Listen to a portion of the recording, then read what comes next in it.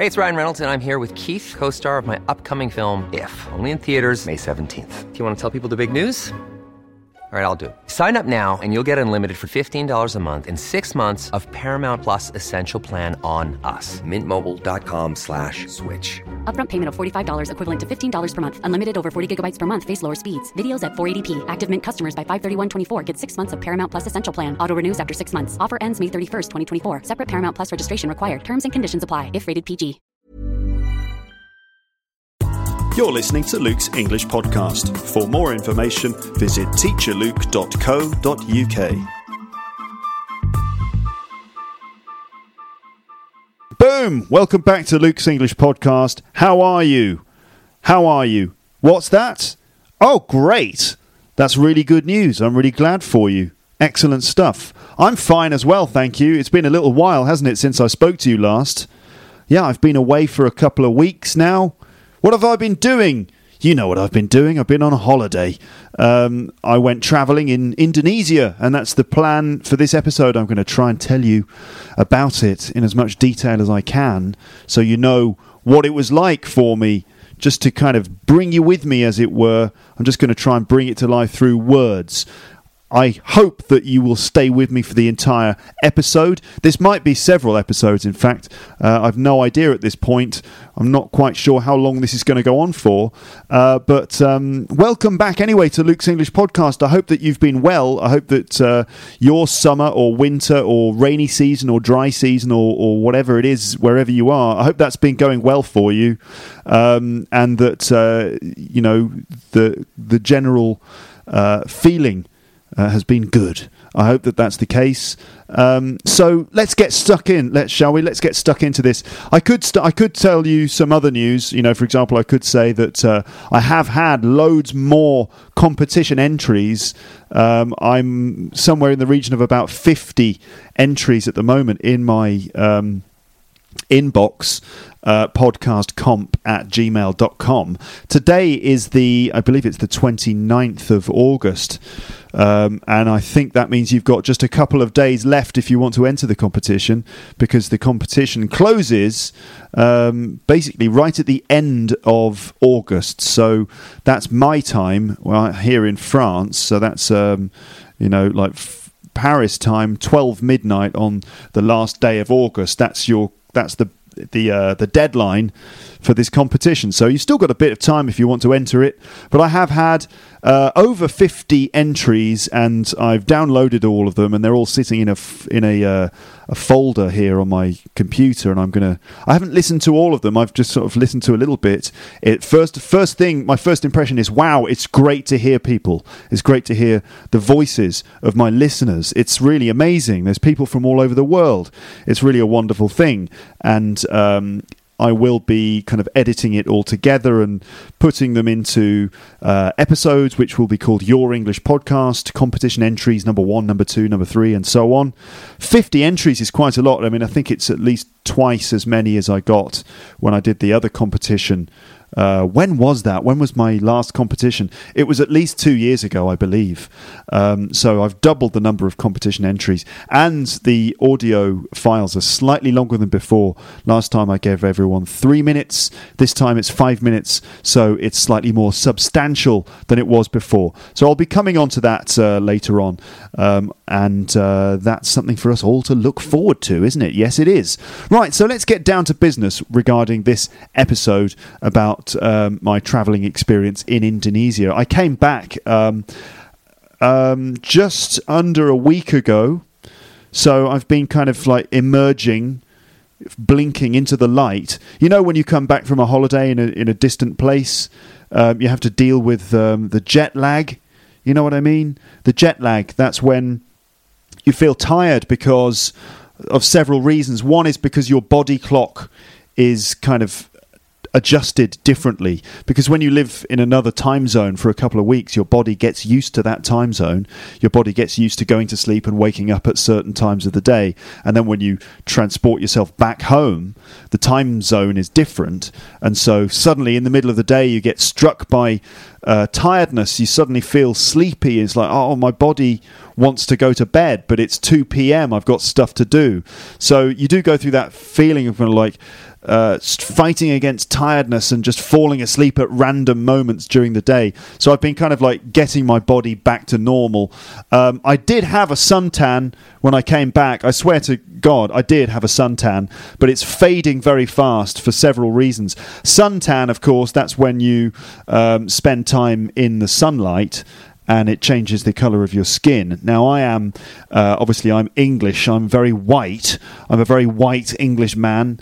So my skin tends to be very sensitive to the sun. I mean, I am seriously white. I mean, some parts of my body, my skin is like so white that it actually reflects the light back. You know, you need a pair of sunglasses if I take my top off. And in fact, my skin is almost see-through at some points. You can see. Anyway, what I'm saying is that I'm a bit sensitive to the sunlight, so I tend to burn quite easily. But I do tan eventually. I do get tans. I do get a tan, but it fades rather quickly. So that's one reason why my suntan is fading fast. The other reason is because here, where I am in Paris, it's very grey and it's kind of miserable, in fact. Everyone goes on holiday in August. The place is completely empty. But then at the end of August, everyone comes back and you get a sense that everyone has to kind of like go back to work again. And it doesn't help when the weather is grey and raining all the time. It's pretty grim, in fact. And that doesn't help the tan. In fact, just a week of this and you're sort of back to normal again. But still, the memory of my holiday is still fairly fresh in my mind. So I just came back from a 2-week holiday in Indonesia. Let me tell you about it in this episode. Some of what I'm going to say to you now was written in a notepad while I was there. I kind of kept a little record on a notepad while I was there. So some of it is a sort of transcription of what I wrote in my notepad. I'm just reading out the things that I wrote there. And some of it was written when I got back in the few days that I got back. I tried to remember some of the things that happened and kind of note them down, because it's surprising how when you come back from an experience like that, it's sort of you kind of, the immediacy of it kind of leaves you a little bit, you know? Like, it's hard to remember exactly how it felt and exactly what it was like. So I did try and write down some details. So some of it's written down, some of it is just me explaining my experience from memory, okay? I'm not teaching you specific language in this episode, but as ever, you will find this to be full of descriptive vocabulary and a variety of grammatical structures, including some narrative verb tenses and other things like that. Some of this, some of what I'm saying is transcribed at teacherluke.co.uk, and some of it is unwritten. Okay, if you would like to actively practice your listening skills, why not transcribe some of the unwritten sections of this podcast episode? A Google document for this episode is now open, and you can just check the page for this episode, traveling in Indonesia. Just find that page, or check the transcript collaboration page to find that Google document where you can start transcribing this episode if you want to. I know that I have some listeners in Indonesia, so I would like to say a special hello to you. Hello. Thank you very much for hosting my girlfriend and me in your beautiful country for 2 weeks. I understand that I only really scratched the surface of your culture in the 2 weeks that we were there, and we acted as rather typical tourists, really. I apologise in advance if I misunderstood anything about your country or your way of life in this episode, and I hope that you realise that whatever I'm describing here is really just my subjective experience. I know that you understand this. I know that you understand that it's just my attempt at describing what it's like for a European to visit Indonesia for a couple of weeks. I'm not pretending to be an expert on the place, but rather to just describe my own experiences, whether positive or in fact negative. I hope that you enjoy hearing me describe my time spent in your lovely country. At this point, I can't say how long this episode will be, but I suspect that it will be probably go on for quite a long time, because I have lots of things to talk about. and to describe. It'll probably be divided into several episodes or several chapters, so this might just be part one of a two-part series, which I think you'll agree is a perfectly good thing indeed, isn't it? I mean, haven't you been waiting for a new episode? Well, the wait is over, so sit back, brew a large pot of tea, smoke a cigar, pop open a bottle of wine, or simply lie back, close your eyes and do whatever you have to do in order to get yourself into the appropriate mood to appreciate this new episode of Luke's English Podcast. And let's go.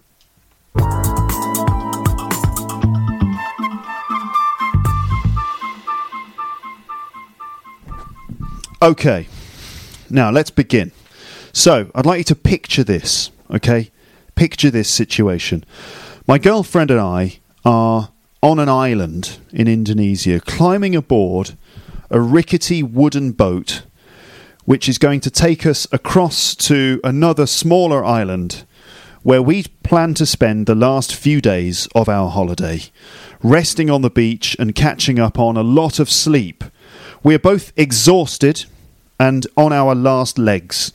We've just spent the last 3 days climbing to the summit of a volcano, all 3,726 metres of it. The trek lasted 3 days and 2 nights, including climbing in the middle of the night in near zero temperatures, trekking during the day in the sweltering heat of the midday sun. We are covered from head to toe in volcanic dust. We're covered in crap, basically, completely covered in mud. We haven't showered in 3 days. We've hardly slept. We haven't eaten since 7 a.m. that morning. We're burned by the sun, dehydrated, walking on blistered feet. Every step is like climbing a mini mountain in itself. We are emotionally and physically drained, but we're delighted.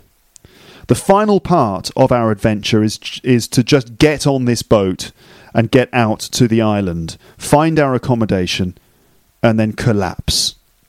The trek that we've done has been a true challenge, including numerous moments of genuine fear and risk. It's been the hardest thing that either of us have ever done. At times we thought that we might not make it back down to the other side of the mountain. Part of the mental challenge has been to just try not to think about the risks. For example, a twisted ankle, a fall, or simply being too exhausted or sick to go any further. There are no helicopters on this island. There was no mountain rescue to help us if we had got into trouble. If something had gone wrong, we would have just been stuck.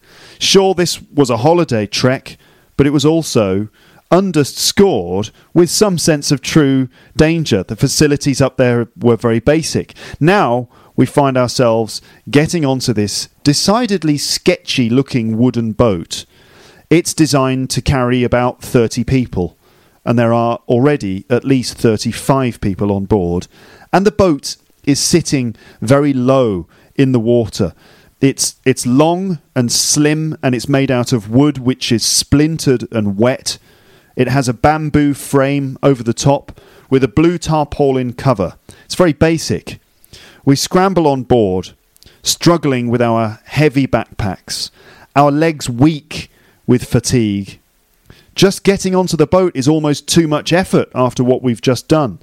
More and more people are being packed onto the boat. There is an atmosphere of slight panic, it has to be said. This is perhaps the last boat of the day going out to the island.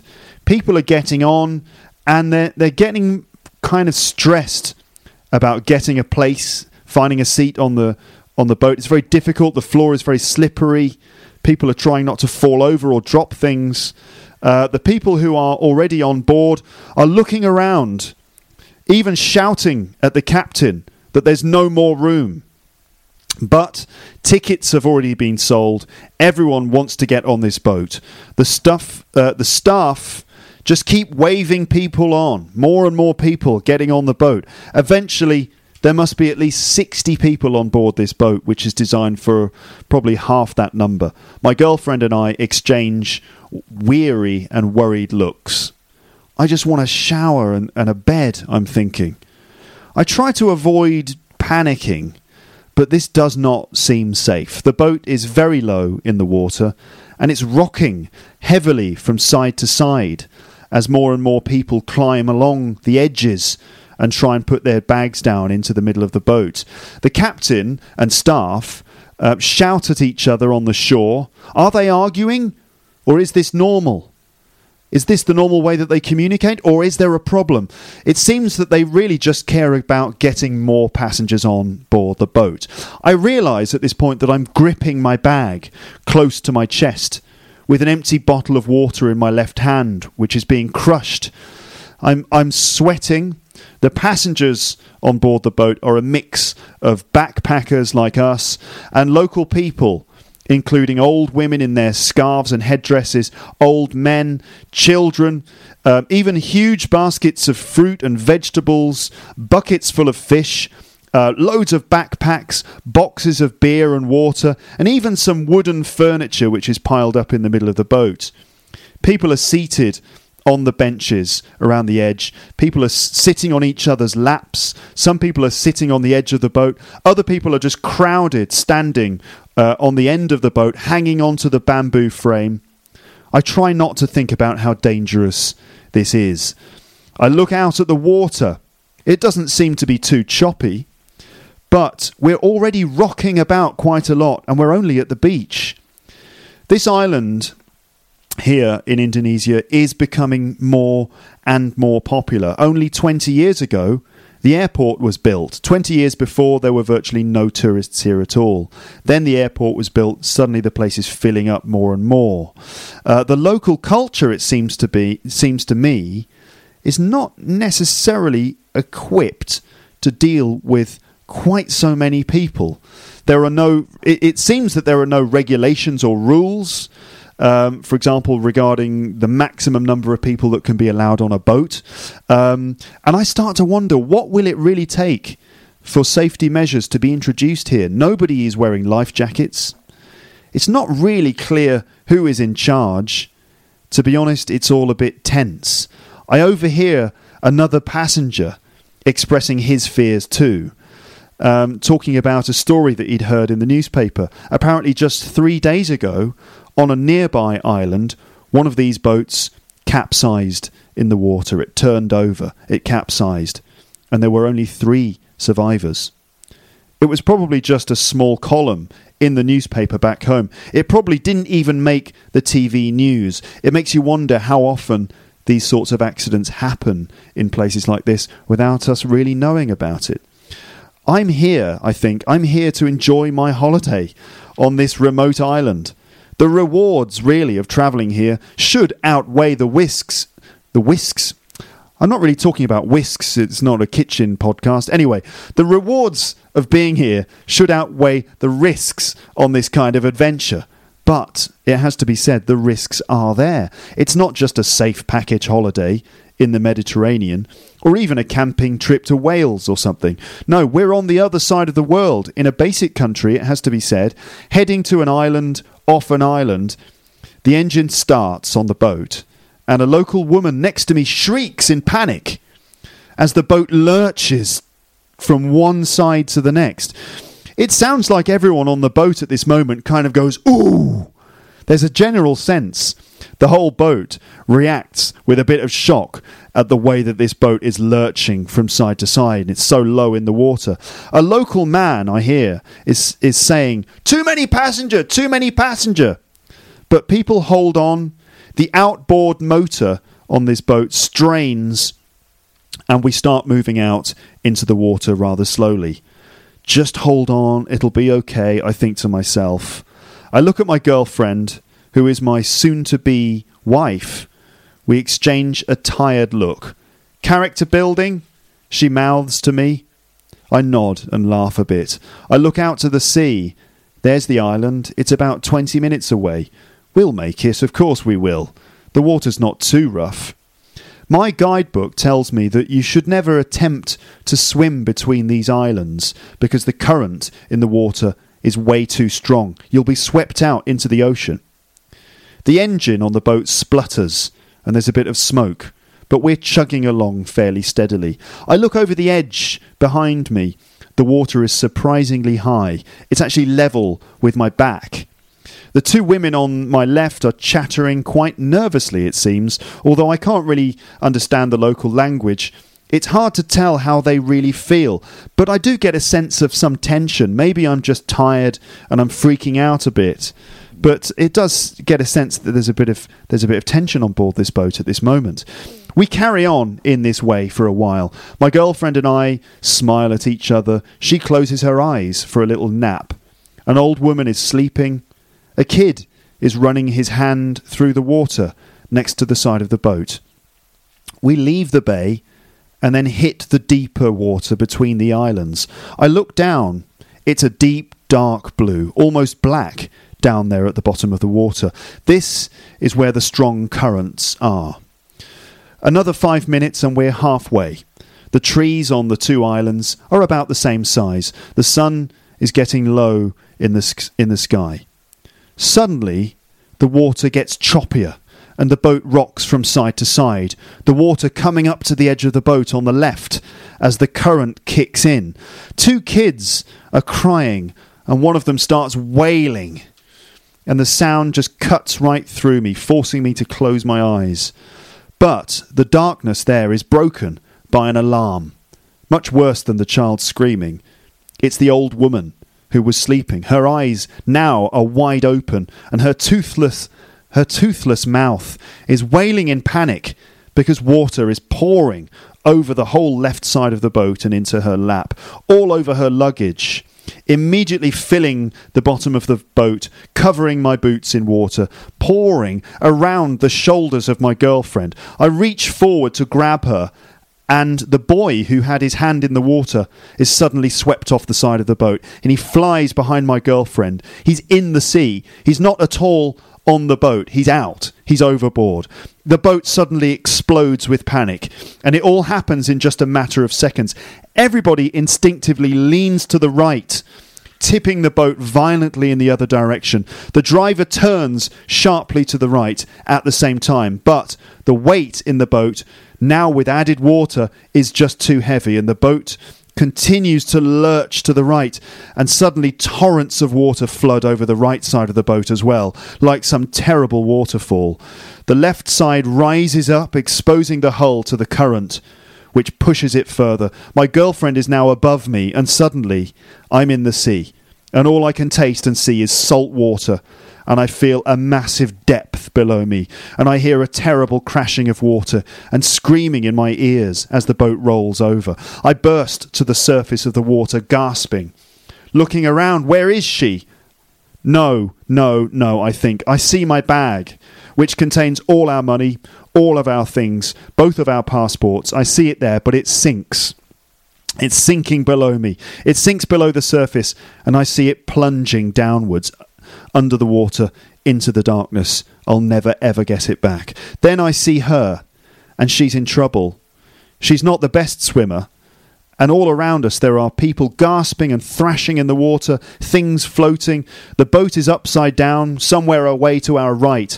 I feel that we're all being washed away by powerful forces of nature, much bigger than us, like the mountain in the distance and the sun setting in the sky. I crawl over to my girlfriend in the water, and I claw at her shoulder to try and hold her, but I can't hold her. We're both out of breath, and we're both wearing climbing boots, for God's sake. I try in vain to pick at the laces of my caterpillar boots with my left hand, while treading water with my right hand. I manage to make eye contact with my girlfriend. She looks scared. Okay? Now, let's go back in time. Let's go back a week and a half earlier, and I can just set the context for this, okay? I'm going to come back to that moment, but hold that thought. Let's go back, all right? Let's go back to the beginning of this trip. So, there's a difference between travelling and going on holiday. Going on holiday usually means spending a relaxing time away from home, perhaps somewhere sunny, where you can lie on the beach, see the local culture a bit, eat some nice dinner, get a suntan, and generally take some time away from work. Travelling, on the other hand, is slightly different. It's slightly more adventurous, isn't it? It's not just about taking time off work. It's also about having experiences, coming face to face with a totally different way of life, taking risks, moving around a lot, challenging your view of the world a bit, broadening your horizons, meeting people, investing in your future, seeing the world. When you go on holiday, you take a suitcase. When you go travelling, you take a big backpack. When you go on holiday, you might do very little, really. When you go travelling, you do all kinds of adventurous things and fill your time with rich experiences. When you go on holiday, you might stay in a hotel or in a rented house or an apartment. When you go travelling, you might stay in a guest house, a backpacker's hostel, or even sleep in a tent. You might not know quite where you're going. You might not know where you're going to go and stay from one day to the next. You might go for several days without even having a shower, for example. You might eat local food that you've never tried before. The aim of travelling is often to just get yourself into slightly difficult situations on the road as a way of coming into contact with a different culture and a different way of life with a view to learning about yourself, building character and having experiences that you can look back on in later life. There are some risks involved in travelling, but there are rich rewards to it too. Some of the things that... Some of the phrases that my girlfriend and I kept saying to each other on this trip, I wrote them down. Where are they? So I've got some of the phrases that we kept repeating during some of the more difficult moments, like, for example, when we climbed the mountain. Stuff like, it's character building stuff. And stuff like, just one step at a time, slowly, slowly. These are phrases that our local guides said to us all the time during our difficult mountain climb. It's not a race. Don't look up and don't look down. Just focus on what you're doing right now. Each step, take it one step at a time. Even things like, you leave a bit of yourself at the top of the mountain and you take some of the mountain down with you. So I've done a bit of travelling in my time, as you know. I've lived abroad, but I've also travelled around countries like Vietnam, Cambodia, Laos, and parts of India. My girlfriend hasn't done as much travelling as me. For example, she'd never been to Southeast Asia before. Now, she really wants to do more travelling before we eventually have kids and then can't go off on adventures anymore. These days, I'm slightly more interested in having holidays than travelling experiences. After all, living away from home every day in France can feel like a travelling experience for me, and I often fancy just having some relaxing time in the sunshine somewhere, catching up on some book reading, swimming in the sea, talking, and enjoying dinners on restaurant patios. I must be getting old.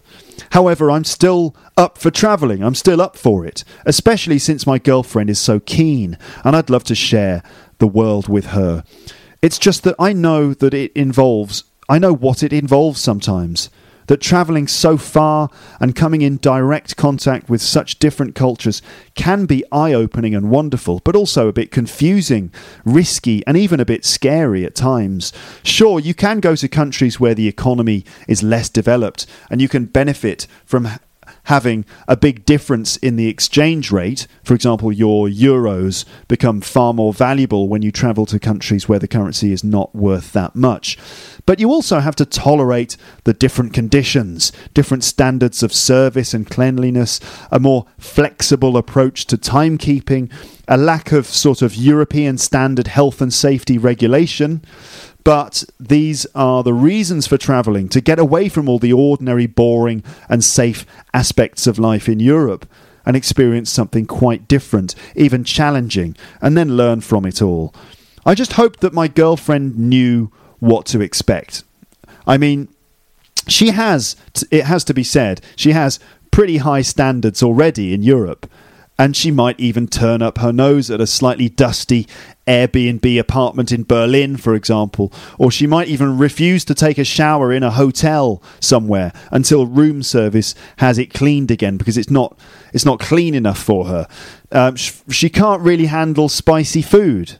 And she always gets bitten by mosquitoes and can't tolerate bad smells or lots of noise in the atmosphere at night. Now, I love this girl dearly, I really do. I'm going to marry her. But she can be a little bit hard to please sometimes. I mean, I did wonder how she would handle the trials and tribulations of travelling, which often involve staying in hillside backpacker hostels, which advertise themselves as 3-star, but by French standards are more like no star.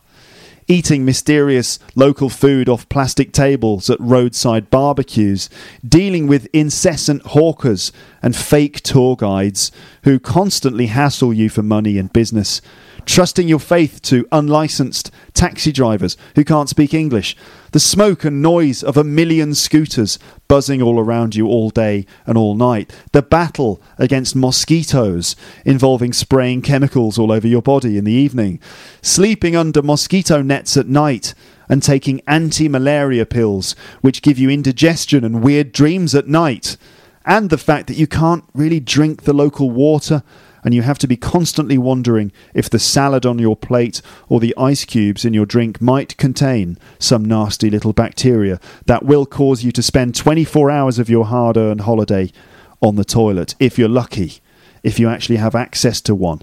Don't be negative, she said to me again and again.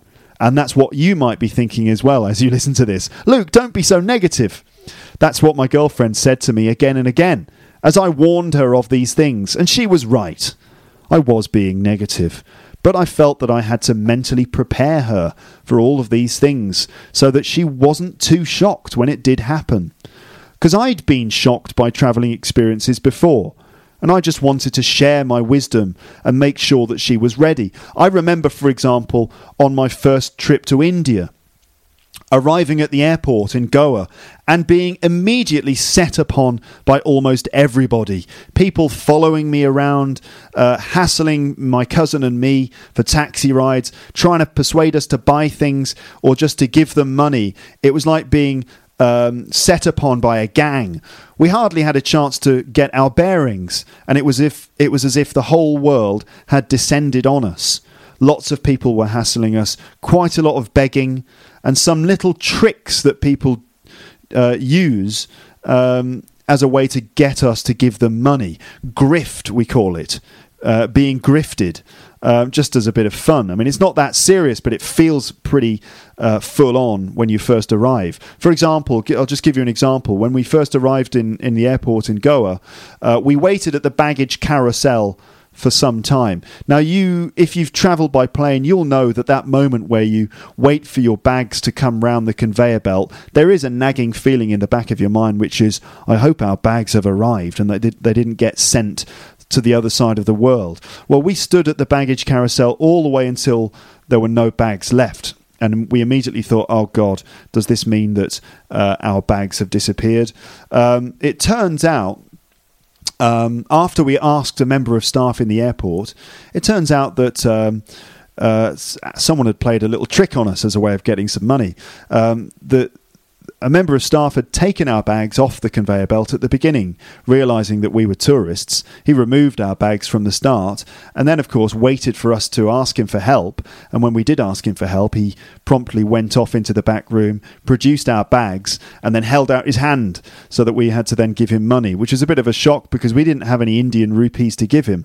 So immediately it was kind of like a slightly awkward situation. It's not that bad, but when you're not expecting it, it can be a bit of a surprise.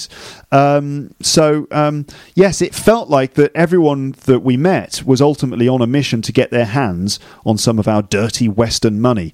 I know that sounds a little bit cynical, and not everyone is like that in India, of course. In fact, it's a beautiful place and people are wonderful. But in certain places, especially, for example, just outside the airport, it can be very intense and overwhelming. And that's how it feels anyway. Some of these grifters, as we called them, are really smart, and they will often make friends with you or even give you very good advice.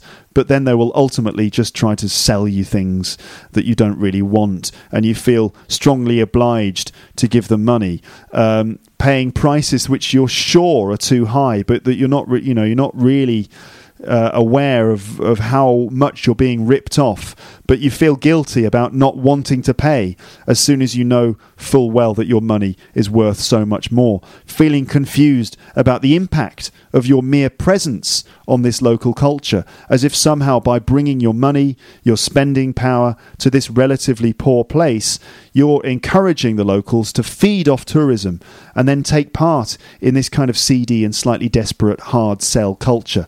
It often happens too quickly for you to process. It can be a little bit overwhelming. What should I pay? Should I buy things at all? Should I give my money away? Should I refuse? Should I be sympathetic? Or am I just being a sucker? It can be quite overwhelming.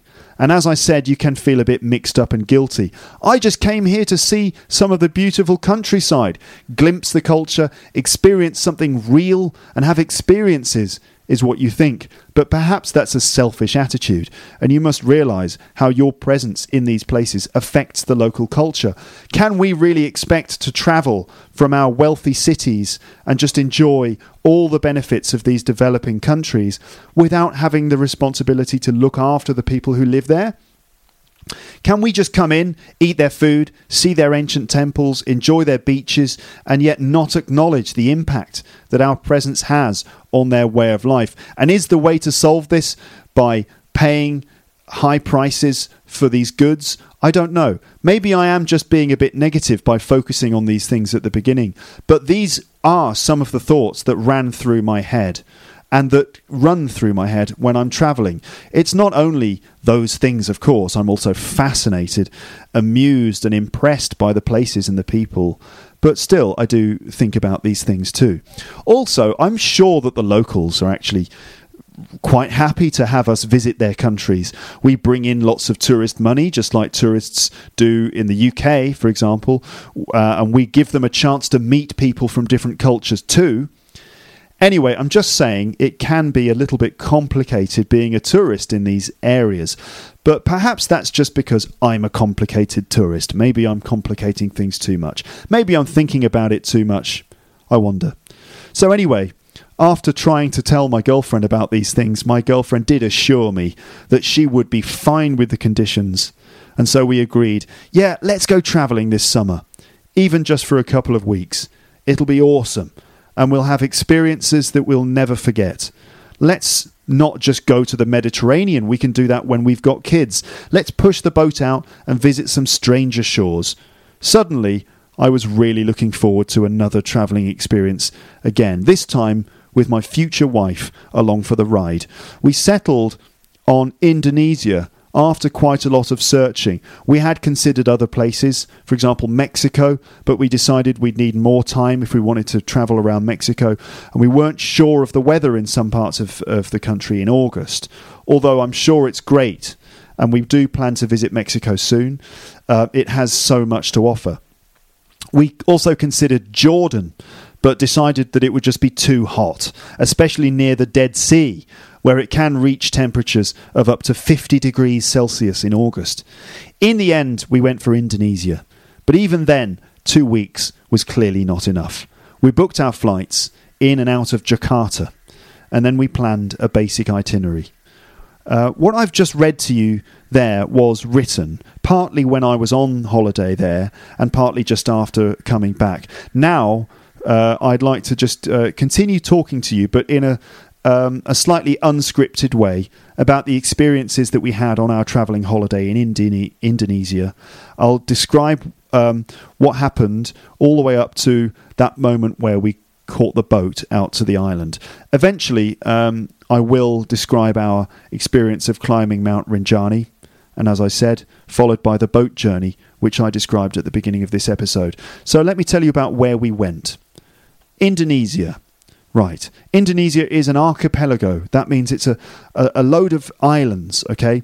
It's over 13,000 islands. Some of the main islands in Indonesia are Java, Bali, Lombok, Sumatra, Komodo. There are obviously many, many more islands in the Indonesian archipelago. It's positioned in Southeast Asia, just below Malaysia, Thailand, Cambodia, Laos and Vietnam, to the east of the Indian Ocean and north of Australia. It's really far away from Northern Europe. It's almost on the other side of the world. The place is famous for a number of things, including its local culture of music, dance, puppetry and textiles. It has a mix of different religions, including Islam, Hinduism, Buddhism, which all combine to enrich the culture. The climate in August is hot and sunny and slightly humid. There are some big bustling cities full of markets, street-side restaurants, cafes and religious sites. In the countryside, there are plenty of volcanoes, many of them still active, and beaches with white sand and coral reefs, and green, lush fields, coconut trees, that kind of thing. It's also famous for the friendliness of its people. It's possible to spend lots and lots of time there. We only had 2 weeks, which isn't enough time to see everything and also relax. We tried to combine travelling and activity with some downtime relaxing on the beach. Bali is probably the most famous tourist destination in Indonesia, and every year thousands upon thousands of tourists visit the island, many of them from Australia. We decided actually to miss Bali in order to avoid the tourists if possible. In the end, we chose to spend some time on Java, visiting Yogyakarta city and its nearby temples of Borobudur and Prambanan. We also wanted to see several volcanoes on the island, Mount Bromo and Kawah Ijen. Both of them are said to be incredible sights to behold, particularly at sunrise. In the end, we actually didn't see those two volcanoes, just because of lack of time, in fact, and also in an effort to avoid spending too long in the back of a car driving to each site. It's a pity that we didn't see those places, but we thought that we'd make up for it by spending 3 days climbing another famous volcano, Mount Rinjani, on the island of Lombok in the second half of our holiday. So after spending time on Java, we flew to Lombok Island, spending several days in a beachside area called Senggigi. I think that's how it's pronounced. Might be pronounced Senggigi, but I thought it was Senggigi. So we spent a few days there before doing the 3-day trek up Mount Rinjani. We planned then to spend the last 3 days of our trip on a tiny island, called Gili Air. Yes, Gili Air or Gili Air. Okay, just off the coast of Lombok. I'll tell you more about that later. So for me, planning a travelling holiday is a bit like ordering a pizza. Okay, you got to keep it simple. I have a theory that you can spoil a pizza by adding too many toppings. Just keep it simple. You've got to put a maximum of 3 toppings on a pizza. Any more than that, you're going to spoil the pizza. Too much stuff. Okay? It's the same with this kind of travelling holiday. Don't try to pack in too many things. You'll end up spending most of your time carrying a backpack around, stuck on a bus or in the back of a taxi somewhere. You can't try to visit too many places. You've got to slow down and just try to do a few things. Also, time moves pretty slowly in these places, and you can't expect everything to happen in a punctual manner. No, you can't expect everything to happen in a punctual manner.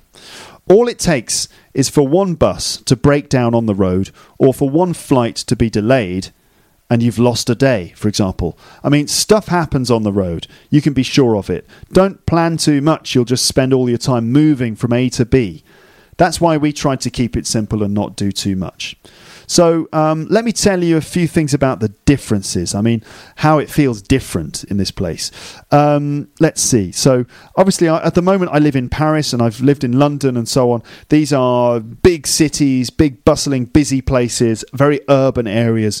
There's a sense of stress. People are always in a rush. It's a very kind of built up area. Lots of buildings, lots of people living on top of each other. But going to Indonesia, it immediately feels somehow both relaxing and chaotic at the same time. It's relaxing because people live at a slower pace. You can see it in the way they move. You can see it in the way that they do things. They do things at a slightly slower pace. It seems that people's lives are a little more simple.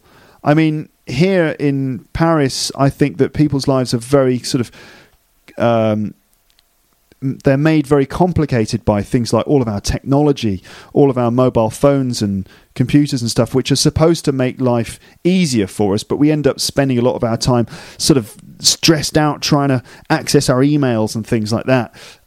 It seems that, looking at some of the villages that I saw there, it seems that life is a little more simple. It's not necessarily worse or better, but it just seems like a simpler, slower pace of life. People were very friendly, lots of smiling. The locals, when you kind of walk past them or meet them in the street, they seem to be curious, and I wonder if they're a bit judgmental. I mean, I often would see the tourists, the locals looking at me as a tourist, and I wonder, what are they thinking? What do they think of this sort of weird, pale-looking guy? Now, I suppose sometimes I have a bit of a frown. You know what I mean? Like my brow is a little bit knotted because I've got stuff on my mind. Maybe I'm carrying stress with me that I don't realise I'm carrying, and it ends up with this slightly knotted brow on my forehead. When you've got a lot on your mind. I got the impression that walking around some of the villages there, I just felt like I was carrying around this kind of European stress, and the villagers just didn't seem to have the same kind of stress on their heads. And like you'd see little kids playing in the street, and they'd look at you. I would wonder what these kids thought of us. What do we look like to them? Do you think we look like these weird sort of sick-looking, stressed-out people who don't know how to live their lives properly? I don't know. It's a strange and wonderful experience. That ultimately the locals are very nice and friendly. Like they might sort of stare at you a little bit as you walk past them in the street, but all you need to do is go hello, and they immediately smile and say hello to you, either in English or in their local language. Very smiley people, very friendly. It's really, really nice. Obviously it's cheaper there, much, much cheaper. The money is worth less. They have the rupiah, and it works out to about, let's see, I think 10,000 rupiah is worth about €6. So it can be a bit confusing. Like, how rich am I? You kind of go to the bank to get money from a cash point. You end up withdrawing like 1 million rupiah, and you've got all these notes in your hand. You think, oh my God, I'm a millionaire. There are so many scooters there. And it's the same as in Vietnam, Cambodia, Laos. Just millions of scooters. It's incredible. The streets are just like a sea. It's like a tidal wave of scooters. It's incredible. It seems to be a little bit more basic there. For example, scaffolding on the side of buildings. Here in Europe, when, for example, a building needs to be repaired, the repair workers, the construction workers, will build scaffolding using metal pipes. It's like a sort of a structure which goes on the outside of a building, made of metal pipes which all link together and stuff, and floorboards and ladders and things like that. Well, over there we saw scaffolding that was made of bamboo. Just bamboo all sort of lashed together with rope or something. It's incredible. All the scaffolding is made of bamboo. Amazing. The people there seem to be very musical. I was very impressed by the traditional music, which seems to be a bit like kind of electronic ambient dance music that I used to listen to in the 90s. I wonder if I can play you some traditional Indonesian music at this point, actually. Let's see if I can do that. Indonesian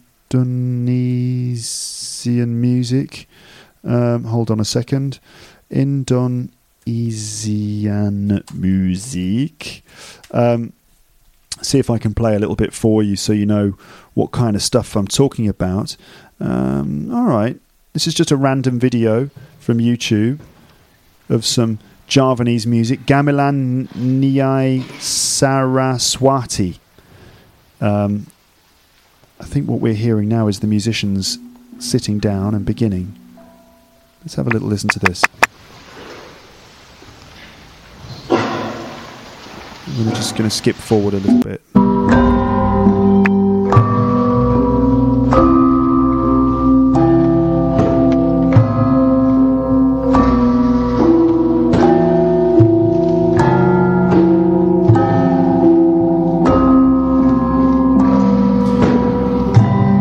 sounds like electronic music, sort of thing that you would listen to at a music festival in the countryside in England. It's like ambient chill out music. It sounds a bit like Aphex Twin or something. This is the traditional music from Indonesia.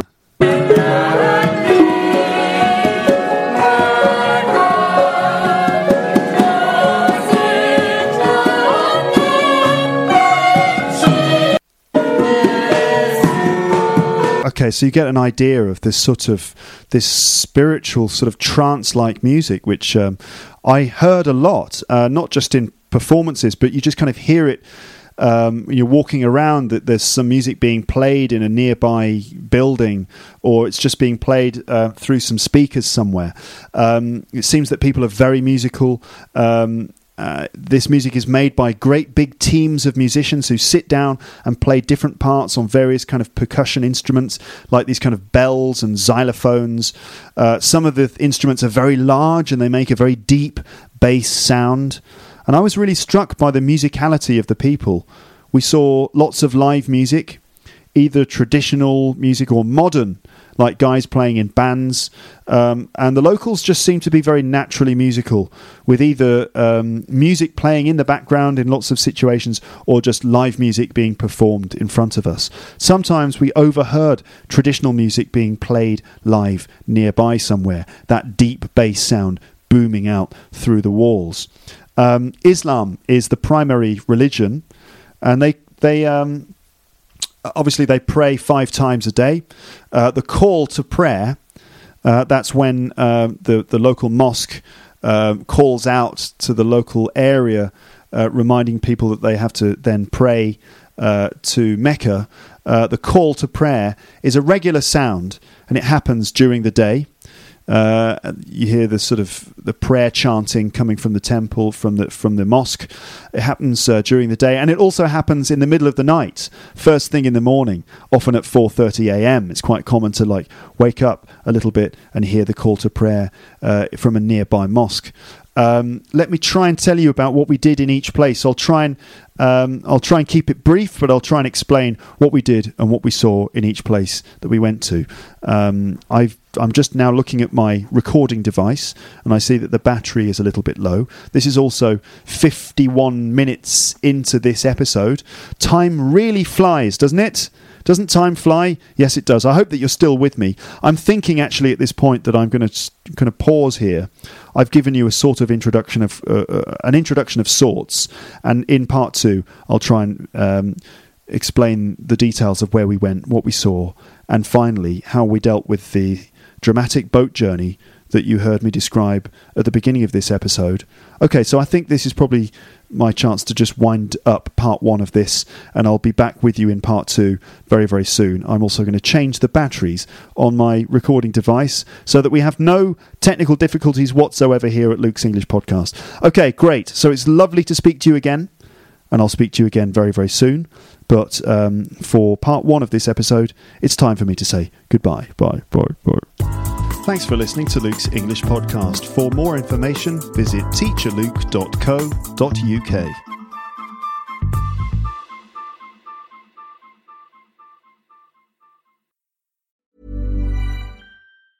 Mom deserves the best, and there's no better place to shop for Mother's Day than Whole Foods Market. They're your destination for unbeatable savings, from premium gifts to show-stopping flowers and irresistible desserts. Start by saving 33% with Prime on all body care and candles. Then get a 15-stem bunch of tulips for just $9.99 each with Prime. Round out Mom's menu with festive rosé, irresistible berry chantilly cake, and more special treats. Come celebrate Mother's Day at Whole Foods Market.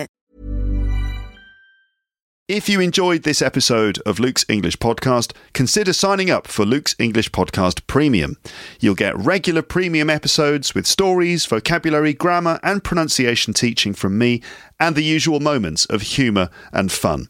Plus, with your subscription, you will be directly supporting my work and making this whole podcast project possible.